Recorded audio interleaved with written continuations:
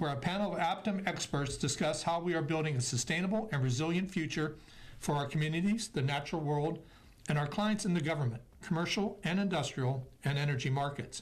My name is Mark Sakino here at APTIM. I'm a Director of Business Development. Today we'll be discussing the APTIM Archaeological Services. This is a special episode because we are recording at the renowned Meadowcroft Rock Shelter Archaeological Site. I'm going to let our panel of experts introduce themselves and tell a little bit about their roles here at APTIM. My name is Jacob Spuck. I'm an APTIM archaeologist and geoarchaeologist. A geoarchaeologist is someone that studies the dynamics between humans and landforms and how they interact with one another. I also have a background in geophysics, which is something that's very useful in modern day archaeology. It's a non-invasive technique that's used to study archaeological sites such as cemeteries or certain burial sites. Most importantly, it allows for the archaeological site to not be destroyed, but also provides a great deal of detail as to what's located below the surface. My name is Jim Adovasio. I'm a senior scientist at APTIM. I have been the principal investigator of the excavations at Meadowcroft Rock Shelter since the inception of the project in 1973.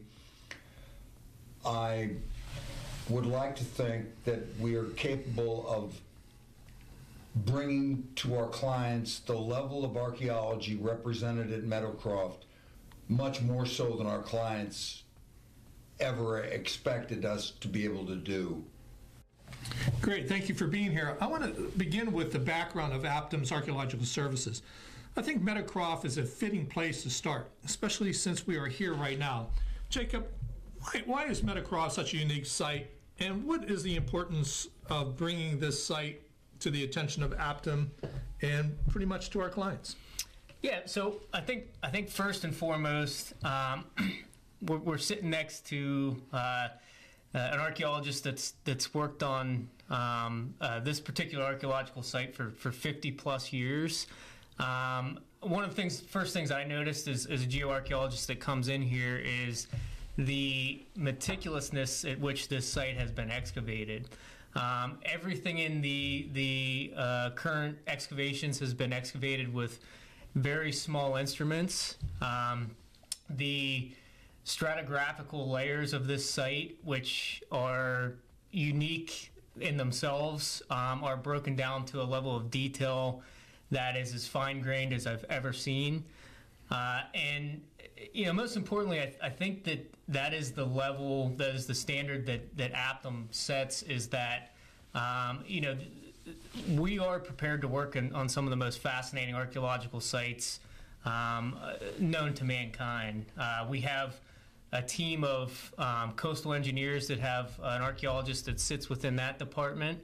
They are continuously surveying off the continental shelf for sites that are potentially submerged beneath the Gulf of Mexico and the Atlantic Ocean. And that is just kind of the archaeology department that we've built here at APTIM, is that we are going to bring in the best and brightest of subdisciplines of archaeology, and we're going to really kind of throw the kitchen sink at the most challenging research questions that are out there in the field of archaeology. So Jacob, we come to Meadowcroft today. It's a unique spot. It's an important project, not necessarily a project that APTIM is currently working on, but it certainly brings forth this background of our employees as we move forward to work for other clients, wouldn't you say? And being here, can you let's talk a little bit about Meadowcroft. Can you give us a lay of the geologic or geoarchaeological setting here? Sure. Yeah. So one of the common portrayals of sites like Meadowcroft is that there were humans here, and there were glaciers all around them. They were hunting mammoths, and humans were the apex predator of this area. And a lot of that is sort of Hollywooded, if you will. in all reality, the inhabitants of Meadowcroft, they never were looked outside of the rock shelter and saw glaciation. But by the time the earliest inhabitants were here, the glacials had already begun retreating. Meadowcroft is really the pre-contact Holiday Inn or Airbnb, right? So you didn't have folks that were permanent residents there. It wasn't their like they were setting up shop there for years on end. It was a sort of a escape from some of these conditions and the elements that would have been present very early on. And Jim, I know you have a history with Meadowcroft, even before coming on board at APTIM. What changes such as technical innovations have you seen over the years? I think for a classic example would be that originally we mapped artifacts and ecofacts or ecological items in place using essentially line levels, plumb bobs, tape measures, and the like. And nowadays, this is all done with very precise instrumentation, total stations, and the like, which APTIM has in abundance. And that is just a small example of how technology has changed. The big thing here is attention to detail. And it's true whether or not you're doing archaeology or any other line of work. You have to be attentive to the minutest changes possible. And the thing that attracted us to this site originally are precisely those things that would attract modern campers to this day. So Jim, the question out there is, was there any human remains? No, actually, human remains at the site, we didn't anticipate any, nor did we find any. This is not the sort of place you go to bury your dead. The only human remains we have from the site are discarded human teeth, worn teeth, such as you might throw away if you weren't putting them under your kid's pillow with the proper amount of coinage or whatever. And these teeth themselves are potentially instructive about the Aboriginal inhabitants of the site, but that's all we have. Now, some of the faunal remains, have you tested? I know that somewhere around the range of 100,000 bones. We have 956,000 animal bones from the site, representing over 150 separate species of practically every animal that ever lived in this part of Pennsylvania during the Holocene or recent geological period. We have very few indications of larger game animals like mammoth or mastodon because they would have been confined to open areas such as are not present in the Cross Creek drainage, and consequently we don't have any of them. We think the turnover to a more recent floral and faunal climate record probably occurred in a relatively brief period of time between about 10,500 and 10,000 radiocarbon years ago, or 8,500 to 8,000 calendar years ago. But each of those stratas are unique, and I think this is your secret sauce. Each of those individual stratas were looked at by grain size, shapes, color changes, and your method was to isolate those, correct? Yes, it was. We believed from the very beginning that it was critical to define the stratigraphy of the rock shelter in as precise a means as was humanly possible. We had a variety of other techniques, scan electron microscopy to study the diagenesis of individual quartz grains, and so forth. Our students were trained to recognize those kinds of changes from the very beginning, and what APTIM tries to do with its employees is to acquaint them with the details of stratigraphic changes as they might encounter them in open sites or a variety of other environments for which we are contracted to do the work. Jacob, what sets APTIM apart from our competitors? So I think first and foremost, what sets APTIM aside is, I've always kind of followed this motto: if you can do archaeology correctly in one place, you can do it anywhere in the world. And I think the Jim sitting to my left over here has certainly brought that theory to fruition. As someone that's worked all over the world, not just at Meadowcroft, but at Vero Beach and many of the sites that have really redefined archaeology in a lot of ways. And we're still pushing the forefront of technology. Our Coastal Resources group has sub-bottom profilers, magnetometers, side scan sonar, and they are currently surveying offshore all over the Atlantic and Gulf Coast. If you think about it, at the end of the Pleistocene, early Holocene, we had an area of equivalent to almost 3 times the size of the United States across the world that is now submerged underwater. And from a terrestrial archaeological standpoint, we have all sorts of specialists: geomorphologists, soil scientists, geophysicists, and then on that, marine and underwater archaeology service, we also have archaeologists that are kind of working on the next frontier of archaeology, surveying these offshore sites. So, Jim, you're one of the leading field archaeologists in our time. Build all the methodology here over the last 40, 50 years.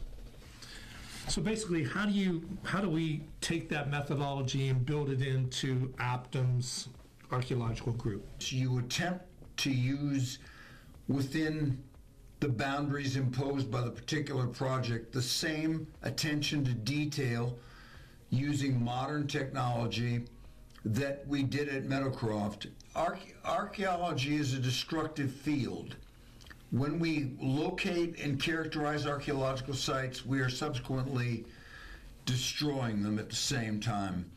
And especially during the excavation process, it's absolutely necessary to document that activity in such a way that people know exactly what you've done at a particular spot on the landscape, and to understand what people were doing on that landscape before and after the period that you're focusing upon.